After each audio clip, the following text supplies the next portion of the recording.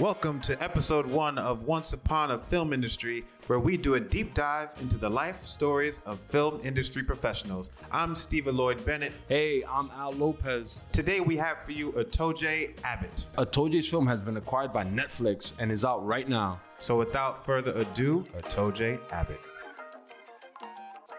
And we are here with Atoje Abbott. Yes. Am I saying that correctly? You're saying it perfectly. Atoje Abbott is an accomplished filmmaker. Atoje, he just finished a film and distributed a film, and it's called what, Atoje? A New York Christmas Wedding. Dope. Yeah. We'll get into the film, and we're going to get into how you made it and all those things. But first, let's get to know Atoje a little bit. Where are you from? What's your background? And how's your background influence your filmmaking? Oh, that's a fantastic question. I'm born and raised in New York City. Son of immigrant parents from Nigeria. Basically, my parents came here to America, immigrated for a better lifestyle. My dad had a scholarship to NYU as a student for college. And from there, without education, my life would still be there in Nigeria. So he came out here. My mother had my sister and I, and moved from Brooklyn to Queens, played basketball in high school and at St. John's University, Division I major school. And after that, I always had a passion for the arts, but also knew that when I graduated in 2003, the economy was going down. 2008, I'm sorry, from St. John's. 2008, when I graduated, the economy was going down, and I basically had the opportunity to either try to find a job doing who knows what, or really pursue my main career goal, which was to be an actor. And from there, I had advice from a friend that said, you have 40 years of your life to work. Do what you want to do right now. And that was acting. And from there, I started to act and start incremental progress ever since. Did some commercials, did some feature film spots, some TV spots. And I had the wonderful opportunity to play Marsha P. Johnson, a true pioneer in the LGBTQ movement. And under Roland Emmerich, master of disaster, Hollywood director. And I learned a lot from working with him and other people. And then I decided back in 2017 to write my own script to kind of highlight what I could do as a director or a writer. People won't give you money for your first feature film, so you have to do a short film.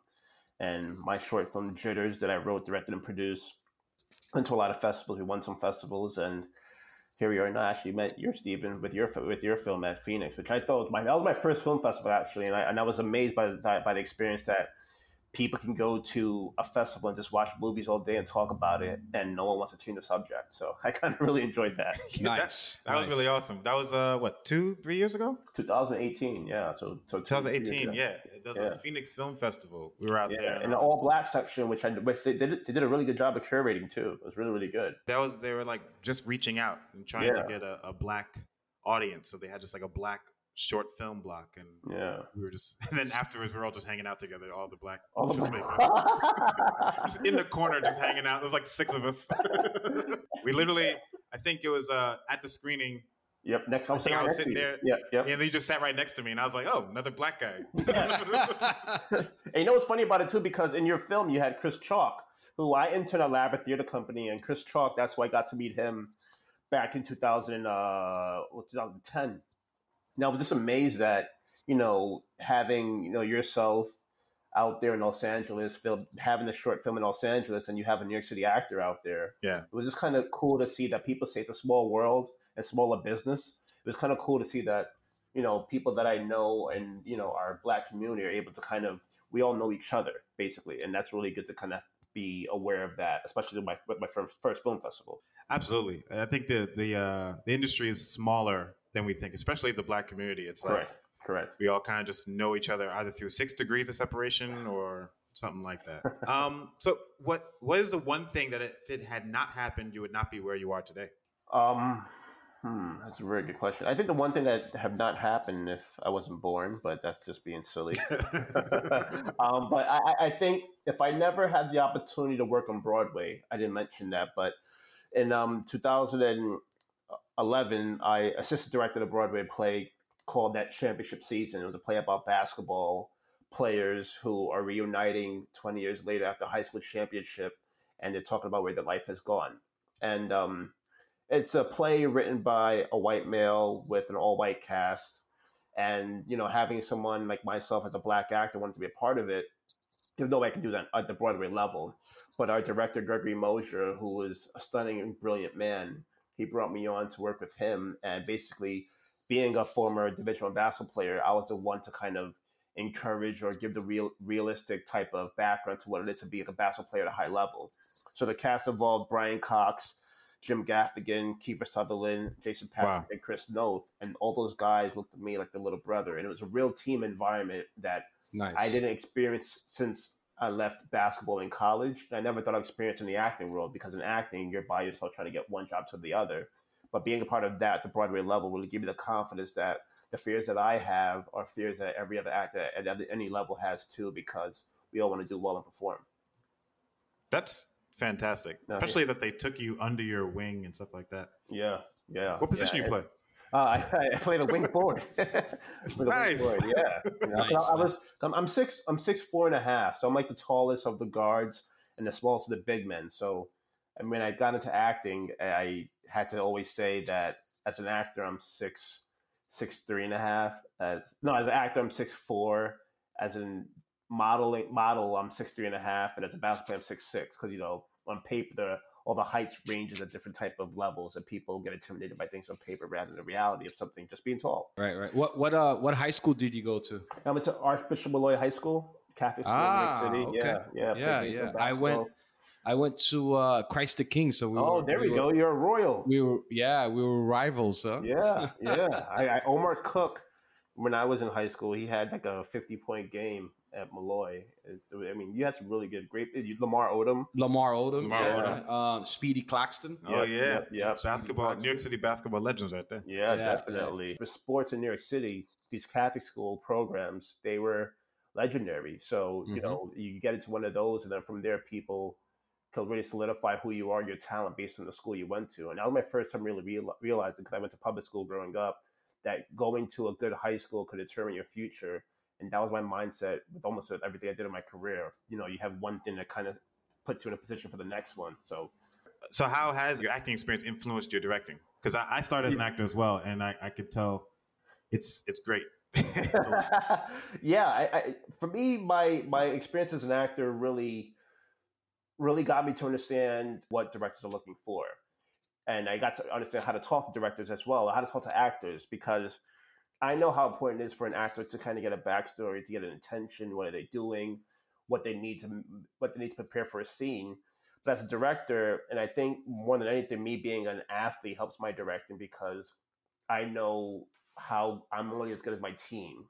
So either my DP has to be on top of it, my gaff has to be on top of it, my editor. I know everyone has to be on the same page with one clear goal as a coach. So I think that for me helped my director more than anything. But as an actor, I understand actors. I get it. I'm not intimidated by an actor wanting to be in the moment and get sidetracked, and then will emote in a way where, as a director who doesn't know actors are going through things, they might be taken aback or take it personally.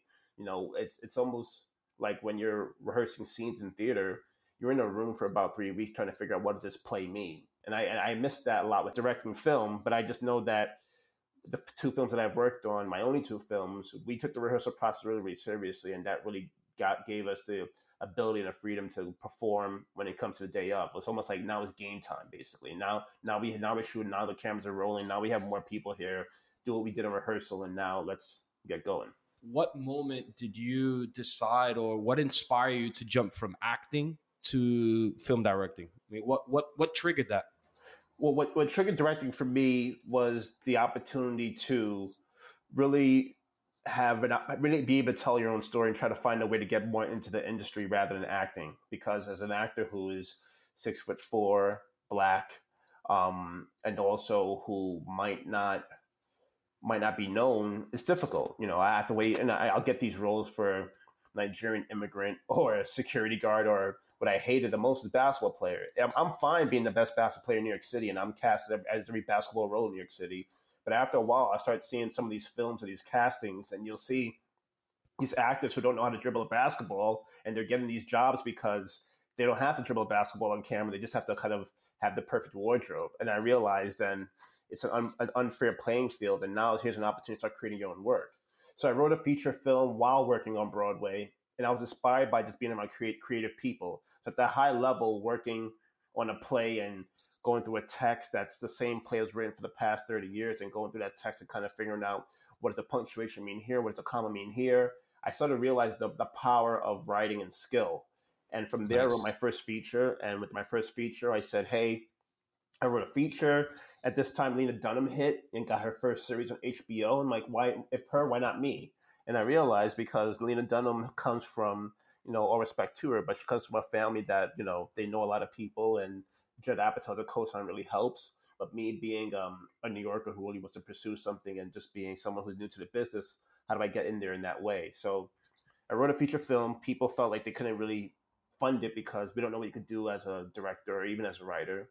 So then I thought, let me write a short film. And I had an idea about a marriage, and I wrote the short film, and I thought if I could write it and direct it and act in it, it's almost like a calling card of what I could do as an artist. So I did that my first time directing film, and the short film did pretty well, and I was very surprised, not how well it did, but I was very surprised how much at home I felt in directing. My choices visually, my choices in the writing, my choices in the takes, the pacing. I was really surprised that could translate from my mind onto the screen to have people kind of taken in that way. And then from there, it's kind of just been a thing where, if there's any opportunity to direct more, I'll as we have to say yes, I just jump at it basically. And that's nice. How I got to do the feature film. Good. And through that journey, what was the biggest fear that you faced? Because that's a huge jump, right?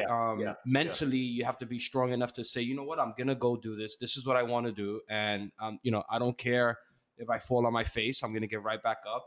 But so, what were some of those fears?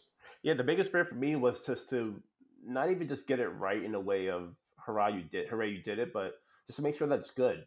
Like talking about Jitters, how it turned out to be something that was good for me, but it being good for me was good for other people.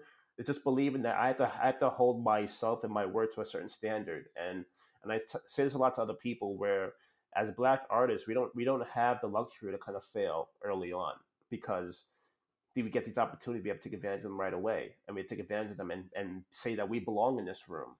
So my biggest fear was doing something and realizing that you don't belong in this room. Now that's what I really was very fearful of, having that be a thing. But luckily, with the different accolades we've had and the idea that my temperament or my tone or theme as a Black artist stands out because it's different, because of my experience, my upbringing. Again, I have immigrant parents. I played basketball. I was an actor. Now I'm directing. I write my own stories. So my personal experience is bringing that as a director to my style is something that I think makes me stand out from the rest. And I gotta say, the Jitters. Yeah. I've been to a lot of film festivals, and that was one of the short films that I actually remember. Because I see dozens and dozens of shorts. Yeah. And most of them you forget, to be perfectly honest. But that one, I was like, oh. Because you didn't see it coming until the end. I don't want to give it away. Do you have it anywhere? Is it online? Or right. It's on Vimeo. We have our 12-minute and 37 version on Vimeo, and then we have the director's cut on Amazon, 13 minutes and 51 seconds. And I only say that because, with a short film, people give you notes. It's like, hey, you don't need this scene, or take this out. And it's like, what? It's a short film. It's only 15 minutes. Like, no, you take it out and it'll be a different film. And it was. But I like the version of 1351, but with 12 and a half, we at first did get into some film festivals and we're thinking, why not? And they're like, cut it down. And you do that. And it doesn't matter, but we have two versions. Nice. So you did Jitters, and then 2 years later, you are now out with A New York Christmas Wedding. Guys, get on Netflix right now. Yeah. And get on A New York Christmas Wedding. It has the New York vibe with it, It's, we need that. We need a film like that. We need it. Yeah, thank you. And it's funny, as you mentioned, that this will be, we had distribution for the past couple of months, but as you know, with film festivals, like, you can't have distribution. It's like, but now we're all online, so we had to keep it a secret. But in the end, it's kind of like, whatever. We're on Netflix. We're gonna be on Netflix. It's gonna happen. And film festivals, you don't like it. It's like, whatever. That is awesome. Congrats, man. Thank you, man. I really appreciate that. And I say that because everyone's excited. I'm excited too. I know how good the film is. I think our film should belong on Netflix, but it's just surprising to feel like an actor or any of the athletes kind of like, oh yeah, it's on Netflix, great. Now it's like, now what's the next thing? Now what's, you know what I mean? Like, what's my next job? You know what I mean? What's next? What's next? That's where I'm at right now. But I got to take some time and enjoy this, as people are telling me. No one can explain the back end journey to it, but yourself. You know, of what it took to get there. Yeah. And this is like the dream scenario, right? Like, because a lot of filmmakers don't have that experience where they make a short and then they make a feature and now it's on Netflix. Like, that's uncommon. So to have that happen is like, you literally almost won the lottery. I kind of forget about that because, you know, like we said, Jitters was my first short film, and then after that, my next film was a feature, which is kind of like, whoa, but, you know, 2 films and, you know, 2 places. And I, with the feature, is a testament to my producer, Ian Phillips, who, after we did Jitters, he said, and no disrespect to any short filmmakers out there, but he was saying that, you know, you did it. You proved that you could do something and tell a story in a way where some people take about 3 chances to get there, maybe even more, but you did it. You have to graduate to feature filmmaking now. And like, I mean, I just made 1 film. It doesn't matter. You did a good film where, yeah, something could get better than Jitters, but what you have as a calling card as Jitters is a good example of what you could do as a short. Now you make a feature film, and that type of push, you know, you have to have the right person kind of push you to do that and trust them. And my producer, Ian Phillips, he was definitely someone who I knew he had the right intention, and he knew that a feature film should be the next thing you do, no matter what, because we could get stuck in a short cycle, and there's nothing wrong with that. But you know how hard the work is, and get a feature done, you might as well just get up. It's another level, basically. The short film industry is an industry in itself, I feel. And you can get stuck in that cycle. It's like a carousel. Because then you're thinking, oh, I'm gonna make another short. I'm gonna make another short. I'm gonna make another short. But you have no like intention above that, and you're just making shorts. And then what are we doing here? So after a while, I feel like it's important that you take the next step. And I'm very glad you did. Oh, thank you. A New York Christmas Wedding. It's your first feature film. And it's a Christmas movie. Yeah. That's rare. Like, a lot of people don't decide to make a Christmas movie with their first feature film. Usually it's like, okay, I'll make a Christmas movie. But you made a Christmas movie with your feature film, and it's a different twist on it. So let the people know exactly what it's about. Give a little preview. And how did you come up with the concept? So A New York Christmas Wedding is basically, it's a film about a woman who's engaged to be married to a very successful man in Manhattan. And she has a hard time around the Christmas time because of the fact that her best friend passed around that time, her mother passed around that time, so did her father. So Christmas she equates to loss. And ironically, her fiance's parents were very, very wealthy, a Black family at that. They want to have a Christmas wedding because it's something that people don't do enough. And she's totally against it, but since they're paying for it, she kind of has no say. So she goes for a run one night in New York City and runs into a strange type of person. And the person kind of tells her how good love is around Christmas. And she has no idea what he means. And she wakes up the next day, instead of in Manhattan, she wakes up in Queens, now in this alternate world, engaged to be married to her best friend who died, who's a girl. So now we're balancing these 2 worlds. So now she has a guardian angel who was a strange man in New York City.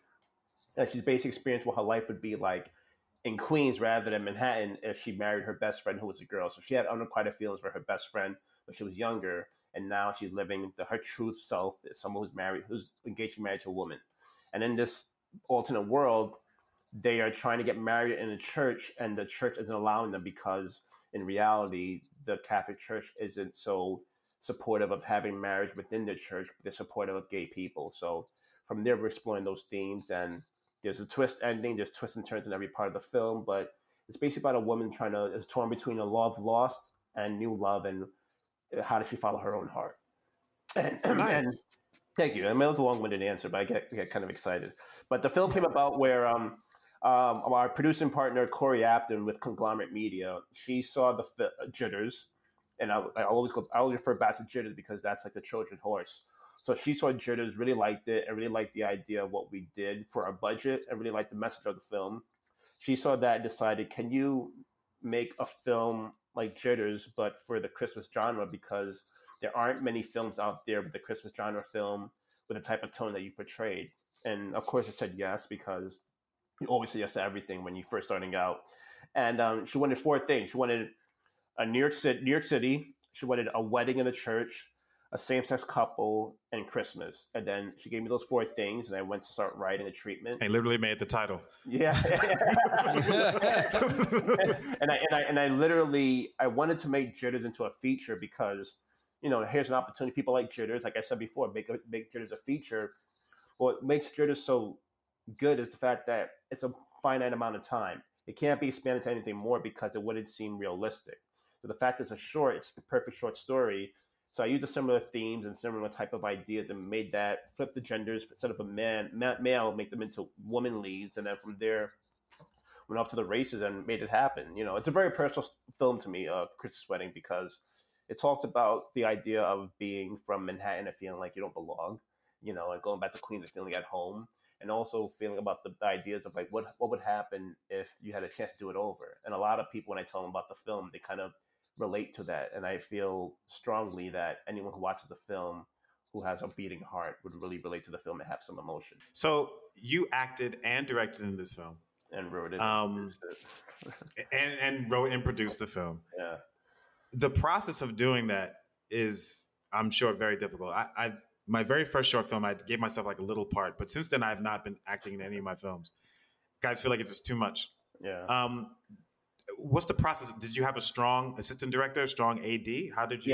Yeah. We had I guess primarily because with Jitters, I wrote, directed, I produced, and I acted in that too. But Jitters, I was the main lead, and going back to the same thing with rehearsal, you rehearse over and over and over again. So when I got to trust my DP, say, I'm going to do this, just capture what I'm doing, and, I trust you. And he said to me, and maybe it was definitely a bad idea on my part. He's like, I never had a director never look into my camera and just trust me that way. I really like that experience. And I realized, oh shit, I should have been on it over shoulder the whole time. I should have been checking up on your ass. But he really experienced that because it gave him the freedom to kind of really do what he does and not have me say, do this, do that. And so when we did a Christmas Wedding, I wasn't going to act in it at first.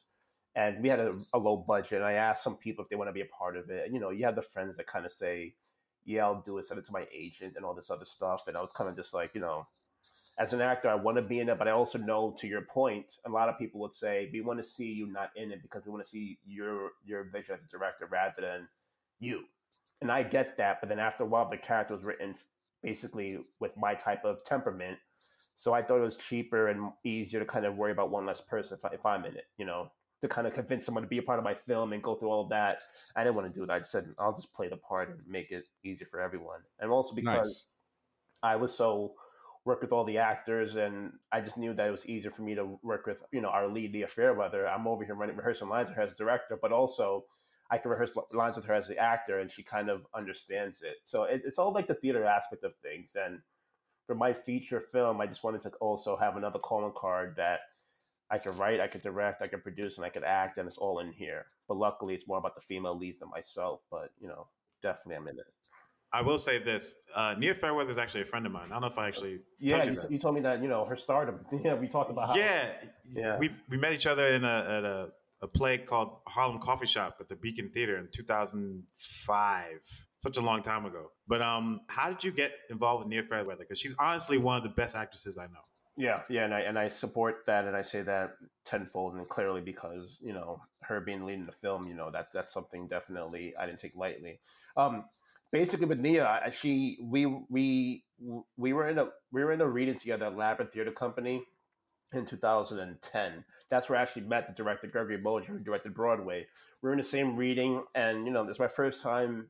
Now as an actor, I'm starting to see other actors in our type of world, and that's the first time seeing this beautiful, talented, raw, just truthful young actress. And I was just floored by her in this reading because how good she was. And I remember she's so damn good. Yeah, I remember talking to her after the reading, and I said, being silly, I'm not silly, I'm being honest, but you should be doing a lot of TV.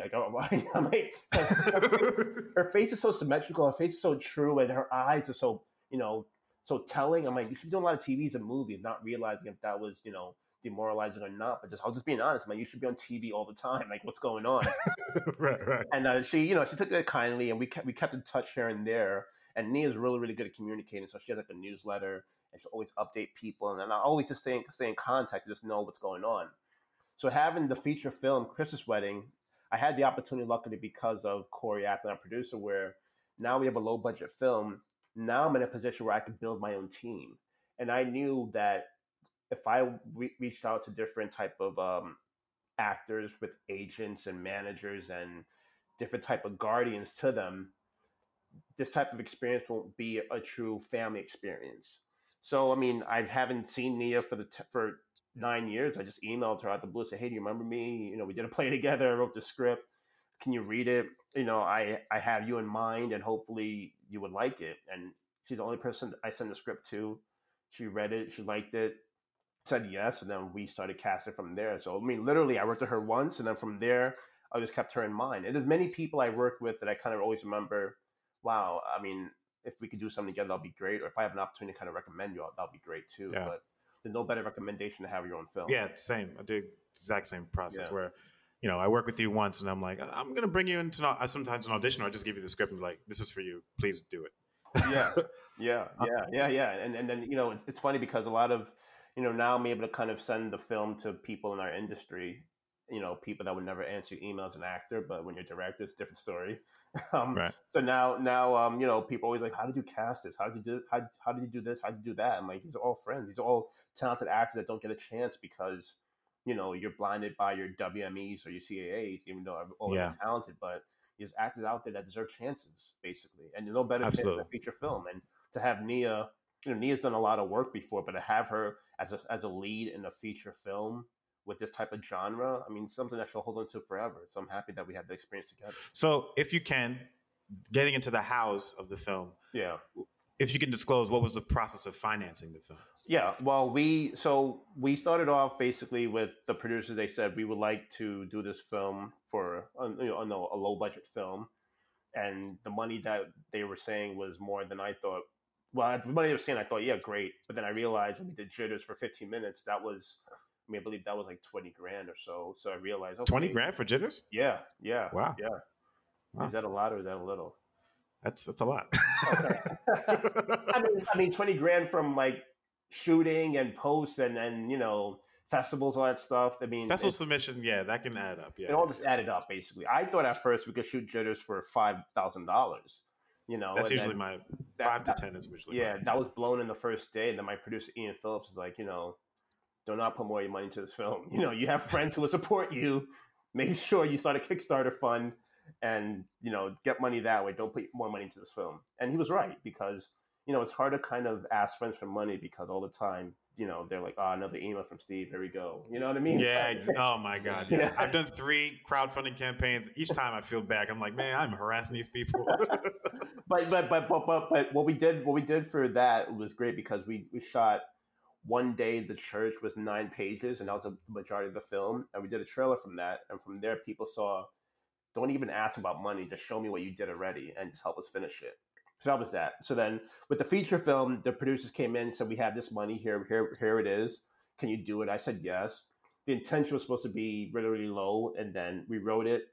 And a lot of people say it was very ambitious in my writing to write a Christmas film to be filmed in the middle of summer with snow and all that stuff. So how do you do that? But we had, ironically, luckily, not ironic, we had a Chris Noth come on board to play one of the roles, and as a favor to myself, and he liked the script, and that kind of brought more people on board to realize this is a real thing rather than something that he's making with his friends. So he came on board, and that kind of helped us with the budget a little bit more, and we had more investors come on board. So we had, basically, when Chris came on board, it became more of a legit film that could be seen rather than making something to say we made something. So I mean, the budget's still low, but the fact that a budget goes by pretty quickly because now you have more than 5 people working on a set. You have a crew of about 35 who they all believe in your vision, but in the end, it's a job to them. They want to get paid. You know what I mean? Right. For me, I won't get paid for my first feature, but for them, they're like, no, I'm working 14 hours. You need to pay me. Which they all got paid, but it's just that was their mindset going in, rather than the fact of like, we're making a film for friends and family. They're like, we want to get paid. So that was definitely something. So it was mostly private investors through these producers. They went and found private investors, and they got it. And also, I had to be mindful too that how good I wanted the film to be, I had to also put some of my money into it, nice. and that's also because I believed in it. That's one thing.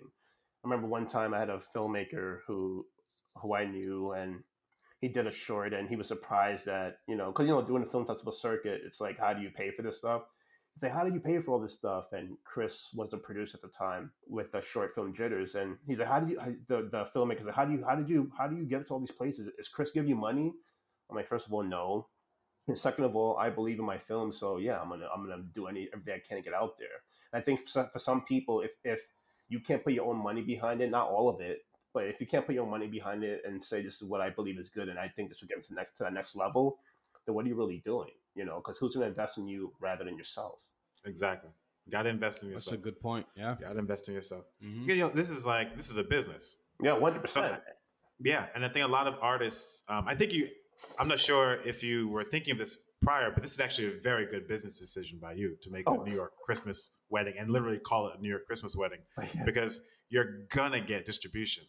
Like, everyone needs a Christmas movie, especially a movie with LGBTQ plus slant. It's like not slant. It's very much a LGBTQ movie. You're gonna get distribution in some kind of way. I mean that's what I was hoping. We thought about the title a lot in the beginning because I thought, I'm a part of a film collective, and as you know, when you deal with your filmmaker friends, it's like, oh, this is too plain. This is what someone would like that's not from New York City. It has to be more artistic, So we had these ideas of different names, but in the end, it is what it is. If someone would read that on paper and say, I want to watch it, hopefully, because they know exactly what they're getting rather than trying to trick them with some type of artsy name. So we're just, we're doing something that I think for the masses, more or less. And, for a low independent film to make like a Christmas feature, hopefully we get some eyes on it. And like I said before, it's also the story as well, right? So like love, I mean, love plays a huge part during Christmas. It's going to touch a lot of people's hearts during the Christmas time. Oh, thank you. And so can you walk us through the like the journey of, okay, I have the film and how do I get it seen? Yeah, once we finish the film, and and I mean, honestly, we finished filming August 9th, 2019. So we literally what is it, 15 months ago, basically? Yeah. Wow. So I mean, that's and our producer, she wanted it done right away because she knows how it goes in a film world when you have no money and you wait for films to get done for 3 years, 4 years. It takes someone to your point to have that business mindset and not think it has to be perfect. She's just like, no, I want it done. Mm-hmm. So, we just got it to post right away. She wanted to take it to Sundance and show it to some people. And she went out there and, there were some cards exchanged, but nothing really happened. And then COVID happened. And, we realized that, we have something that we filmed something, we have the momentum, and we could get this done and be ahead of the curve because we have something that in a way where people would need content now. That was very, very clear. So from there, we sent it to people to look at it. We had friends who were in different companies and they had their own idea about the film. They felt it would needed this, they needed that, and also what's good and interesting for people to know out there is that when you make a feature film, now you have people that will clam onto you because now there's middle people that they look at feature filmmakers or feature films as money grabs too. Right. And not in a bad way, but they want to help you out because you don't know it's your first time. You need a sales agent, or it's your first time. You need me to do this as a lawyer. You need me to do this. You need me to do that. And a lot of people do that with the feature films because there's a lot of back end and it can be sold who knows where worldwide.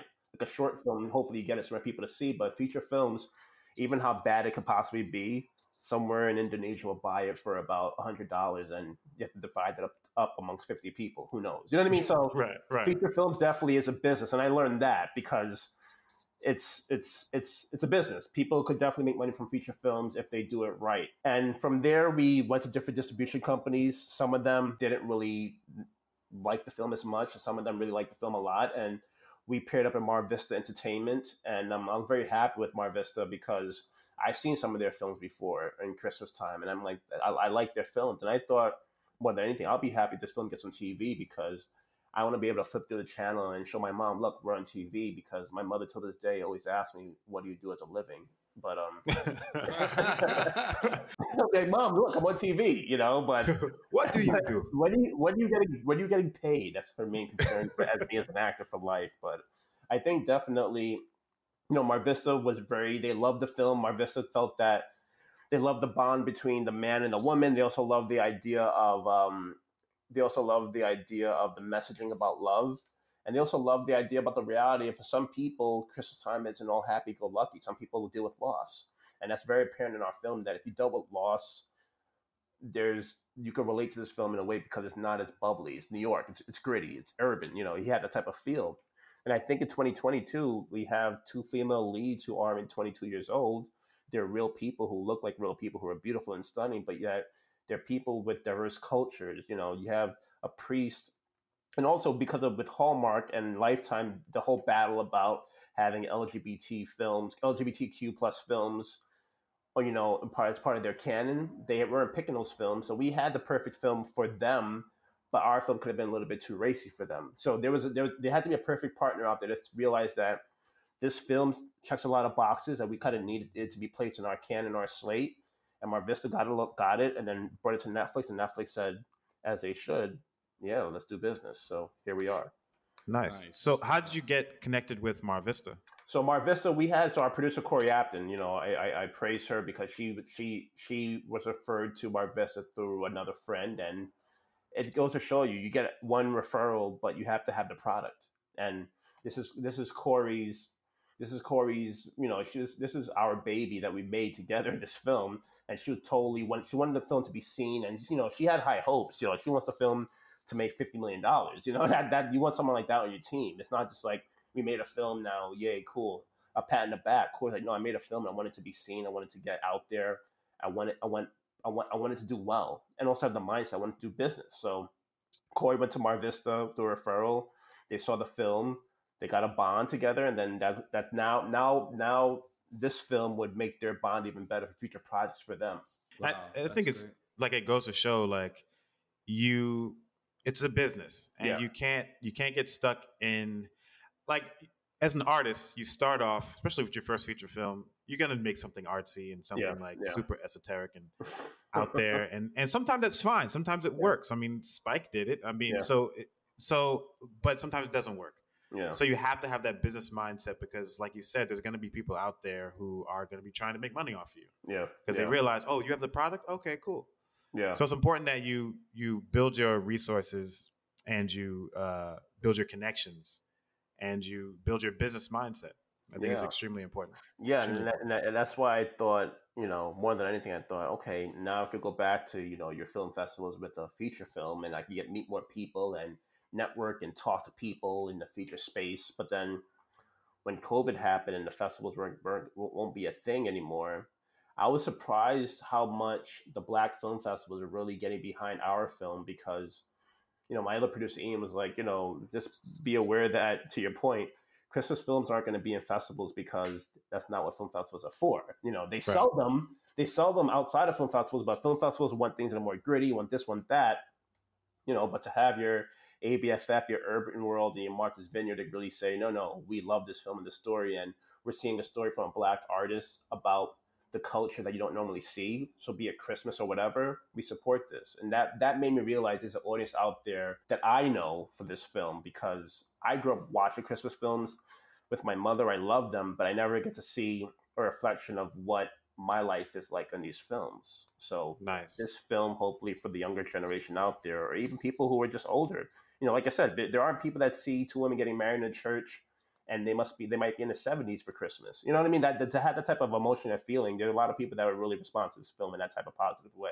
So ABFF, American Black Film Festival, how has that propelled the film? Was that one of the big catalysts? Yeah, that ABFF was our first. That's where we had a world premiere and virtually. Nice. So basically, they did it first, and that festival was great because they had the film available for free worldwide. It wasn't just in USA. So. And Neil would always say, you don't understand how important it was to have my family outside the U.S. or have friends in London or have my cousin in Africa watching the film at the same time, to have the type of opportunity. And ABF brought that type of platform for everyone. And it legitimized the film, and it legitimized people to realize that, yeah, we heard he made it, but it's really happening. You know what I mean? Right. And I think more than anything, and I joke around, it's like to my friends, you got to see the film for free early on. So And they go, when it starts getting out other places, just realize, I told you guys, people are like, yeah, watch your film. And then they never watch it. And then they come to you a year later. Hey, Steve, where's that link again? It's like, it's not free anymore. Yeah. You know what I mean? It's not free anymore. It's not free anymore. Well, it's on Netflix. Yeah. You finished a feature film. You are shopping it around to get it picked up, right? Yep. What was the most worrisome or discouraging part for you when you're shopping it around? What was going through your mind as a director, as an actor, as a producer? Well, as an actor, my and this is the first thing that really happened for me. I got to really do the scene and leave it alone and walk away. Usually as an actor, you kind of go over your mind. Did I do that right? Did I do that wrong? But on set, I was walking around, acting in scenes and then grabbing clipboards and papers for actors to sign. You know what I mean? Like I was doing what I can to get the project done. But when we were done with post and trying to get the film distributed, the main thing that I was going in my mind is that I just hope that, one, our investors get their money back, because I know if that happens, then it makes the next film a little bit easier to ask for money.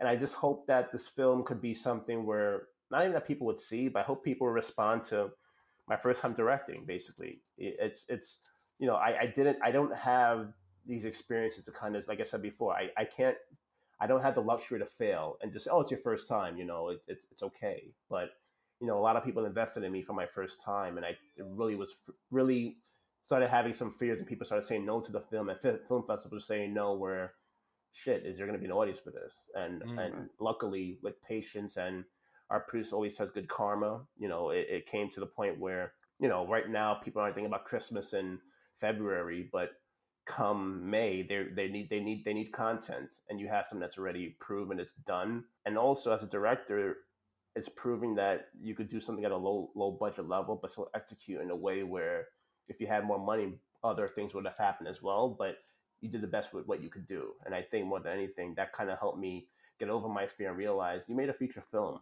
Don't be so, not even hard on yourself. Don't knock the idea that you got to make a feature film. It's done and it'll find its home, because on paper it looks good. What you did from what your experience with Jitters, people know you could do a good thing. And in the end, the script was good. So, yeah, my biggest fear was making sure people will like the film, and hopefully it gets to the right place. People get their money back.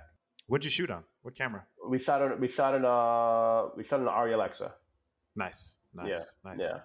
And nice. That my DP was saying, it's that we need this camera because we don't have to worry about lighting. You point that camera, man, and lighting is just you're fine. Yeah, in the dark. Love that camera. For people who don't know, Arri Alexa is low key industry standard, kinda, and then the red is right behind it. Yeah, it's like a 1A almost. Yeah, and there's a few other cameras, but you made a movie, and that's awesome.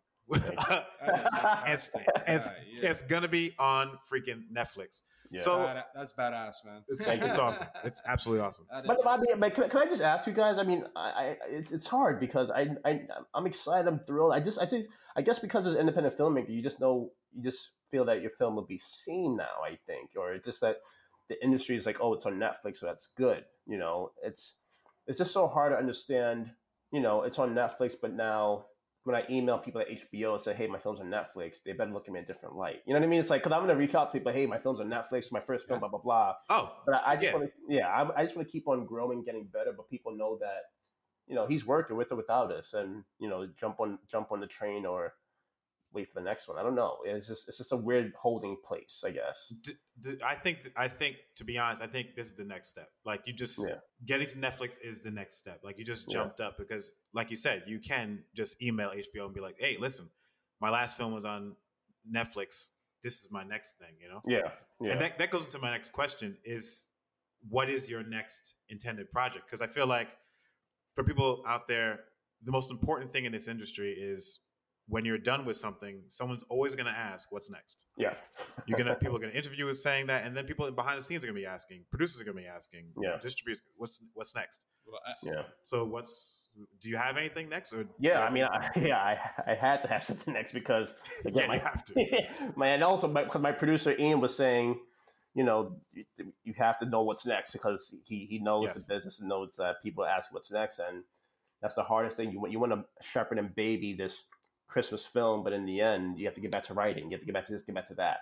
So I wrote an anthology series based on Jitters. So basically, it's a short film anthology series where you have different Jitter moments in your life, and I have different Jitter scripts. So I have Jitters as a proof of concept as like the marriage story. Then I have other stories about how do people overcome jitters in their life and basically the themes of it and the tones of it. So I have different short scripts put together to make one anthology series. So I have that. I also have a spec pilot that we produced a couple years back about, it's called Harlem Nights, about basketball players who don't make it to the NBA and what happens when their whole lives have been told, don't worry about school, don't worry about jobs, you're going to make it to the NBA and then you'll buy us a house. But when they don't make it, what are their life like now, you know? Mm-hmm. So I have that. And I also have my first feature film that I wrote during Broadway. It's called Uncoupling. It's about a younger man and an older woman, and the idea that they don't grow apart, they just grow up. So it's like an uncoupling storytelling, romantic type of film. I have that feature film that I wrote that I want to do badly, but people will see what they say. Then we're looking at other projects that we're just trying to create more like TV options. But the whole thing, I just feel as if the more I could say in a meeting, the more people kind of grab and pick what they want. So just a lot of reading and a lot of writing, basically. But I have those projects that are ready to go right now. It's just getting the right people behind it to say, we like this, let's go. Nice. And ironically, this 2 weekends ago, I directed my first music video. Nice. Yeah. What genre? It's basically like country rock. One of my friends is an artist named Queen V, Veronica Cower. She was actually in Chris's Wedding in our film, and she said, I wanted to do this video for my song about, I want to have this idea about voting and getting people out there in New York City being strong. And I'm like, I never directed a music video before. And she said, I trust you. I trust what you can do. And, we shot it in 2 days last weekend. We're going to release it later this week. And I think it's good. I mean, again, to my point, my first music video, I just knew I wanted to tell a certain story and kind of have it be clear to match her song. And I think we did it well enough where hopefully this could be another option of like, I could direct music videos too. So you have a short film, you have a feature film, you have a music video, and just keep on trying to grow that slate. Because I think too, as directors, as you would know, is that it's good to make feature films and things like that, but you have to make money too when you have a family. So absolutely. So you have to start showing that you can tell these 30-second stories, because in the end, that's how people. I mean, Spike does it, so you can't shame it. That's how people make their money doing commercials. So you got to start doing stuff like that as well. No, you know what? I really admire your hustle, man. You're hustling. You're hustling. You're in the grind, making things happen. I love the fact that you said earlier, I'm going to say yes. Yeah. I'm going to say, yeah, I can do that. No problem. And, the fact that you already have things in the inventory ready to give to people when they ask you the question, you're ahead of the game. And I think, you know what, I'm a big fan of basketball. So I tie a lot of it into the methodology and the learning of basketball. Just teamwork environment, 100%. Getting your team all aligned and on the same page.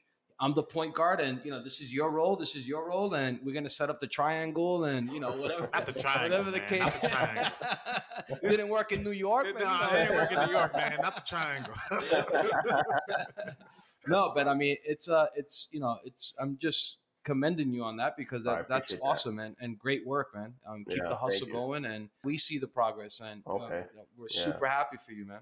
Thank you, man. That means a lot, man. Because like I said, just keep on working, and hopefully someone sees it and realizes that, hey, he's working, and let's, we give other people opportunities. We give Lena Dunham opportunities right out the bat, right out the gate. Yeah. Hey, listen, man. Listen, I mean, you're the next Lena Dunham at this point. Look at you. You're on Netflix. There you go. Yeah. This is kind of off a little bit, but I want to get your opinion on this. Seeing that the era that we're in now, like last weekend, I watched I May Destroy You. Mm-hmm. I watched Lovecraft Country, and I saw 40-year-old version. And I'm like, do we just slip into like a black golden era of film and TV? Like, are we slipping into that? I feel like we kind of are, because for myself as well, opportunities are starting to open up like really quickly over the past few months. Yeah. So do you think that this is something that's happening right now?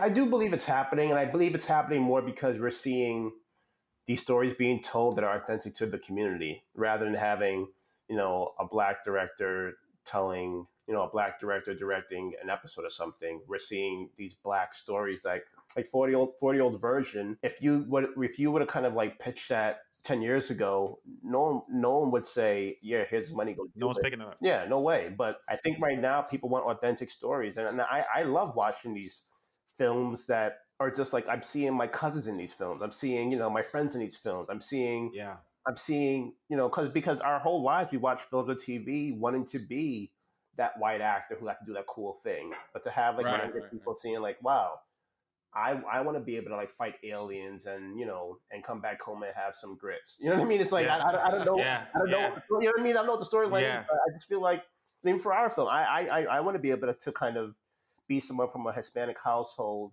and know that it's okay.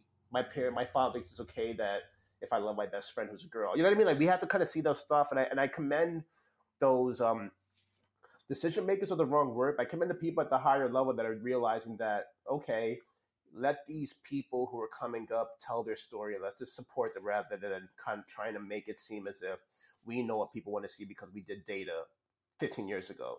Right, exactly. And that's the hard part now. People are going by data, and they know who goes to the movies, they know who watches things, but in the end, give them another option.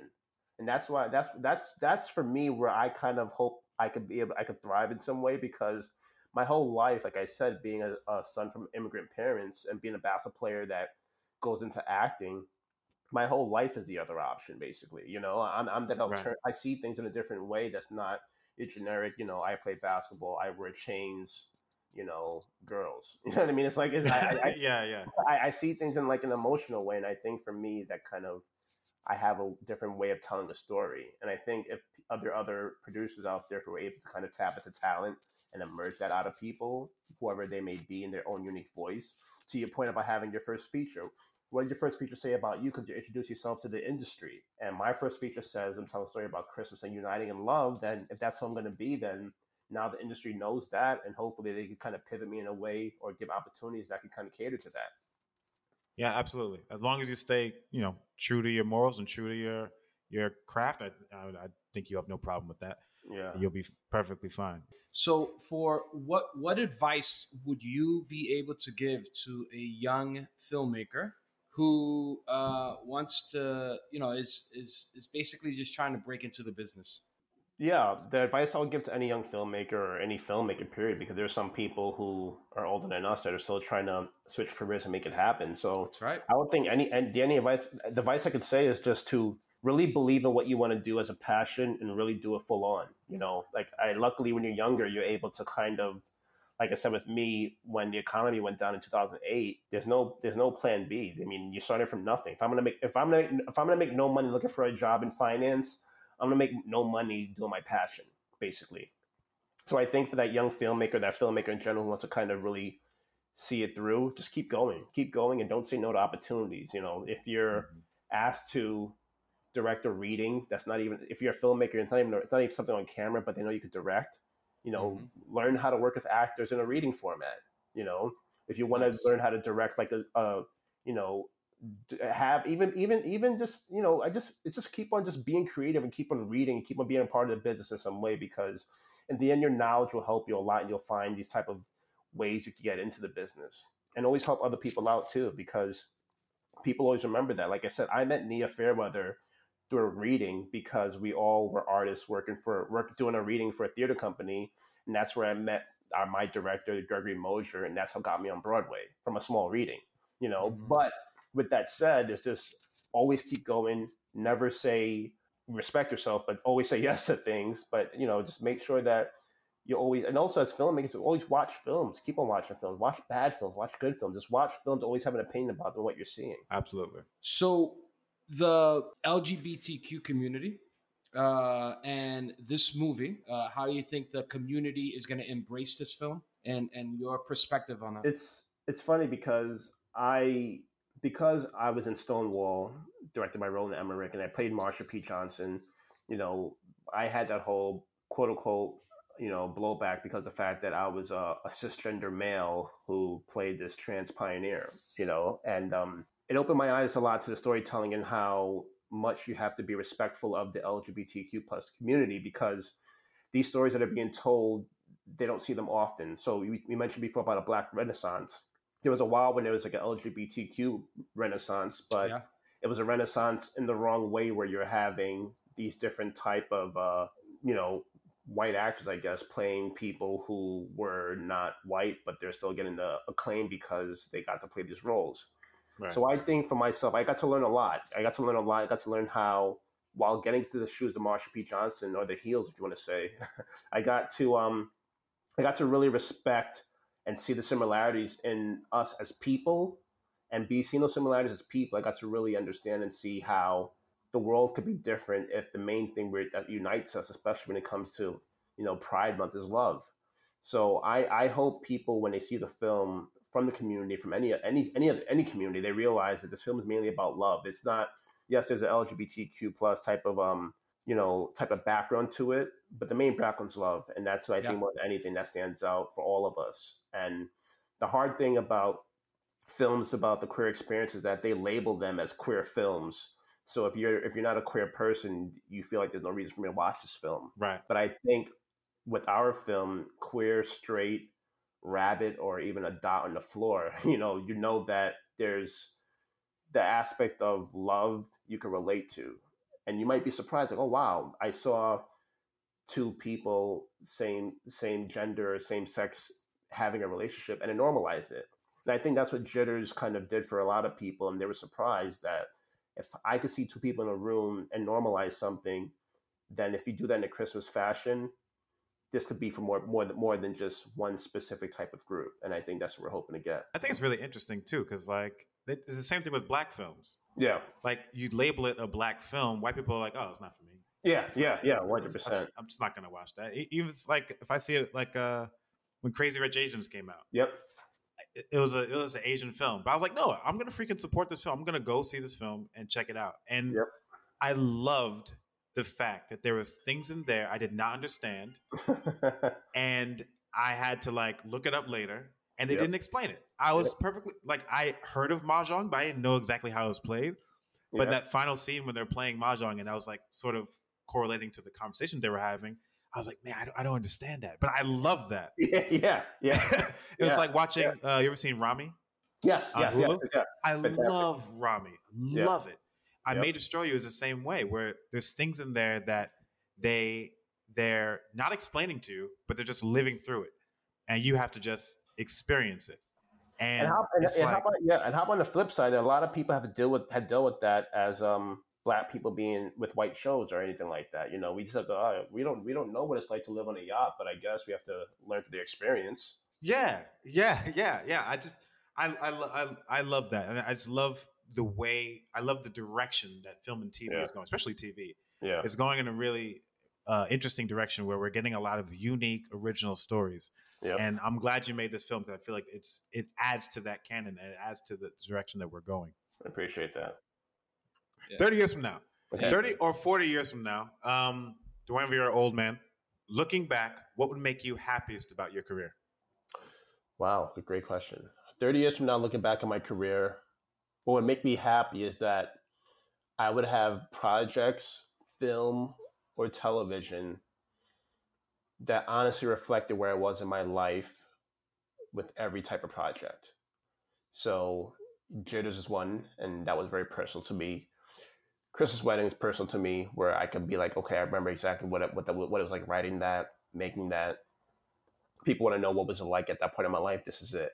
So I hope I'll always stay true to my my voice as an artist. I will always tell things that are personal to me, that I can reflect and look back on my life through film, because film lives on forever, and I would love to live on through film. Bars. That was awesome. Tojay, appreciate it, man. Thank you, guys. I really appreciate it. Looking forward to your next projects, man. Thank you, man. See you soon. Thank you, Tojay. Hey, guys. Check out Tojay's film, A New York Christmas Wedding, on Netflix now. He's also on Instagram at OHabit. And you can find us on Instagram at Once Upon a Film Industry, where we highlight up-and-coming filmmakers. DM us to see how you can get your film showcased on our Instagram. Holla! You heard?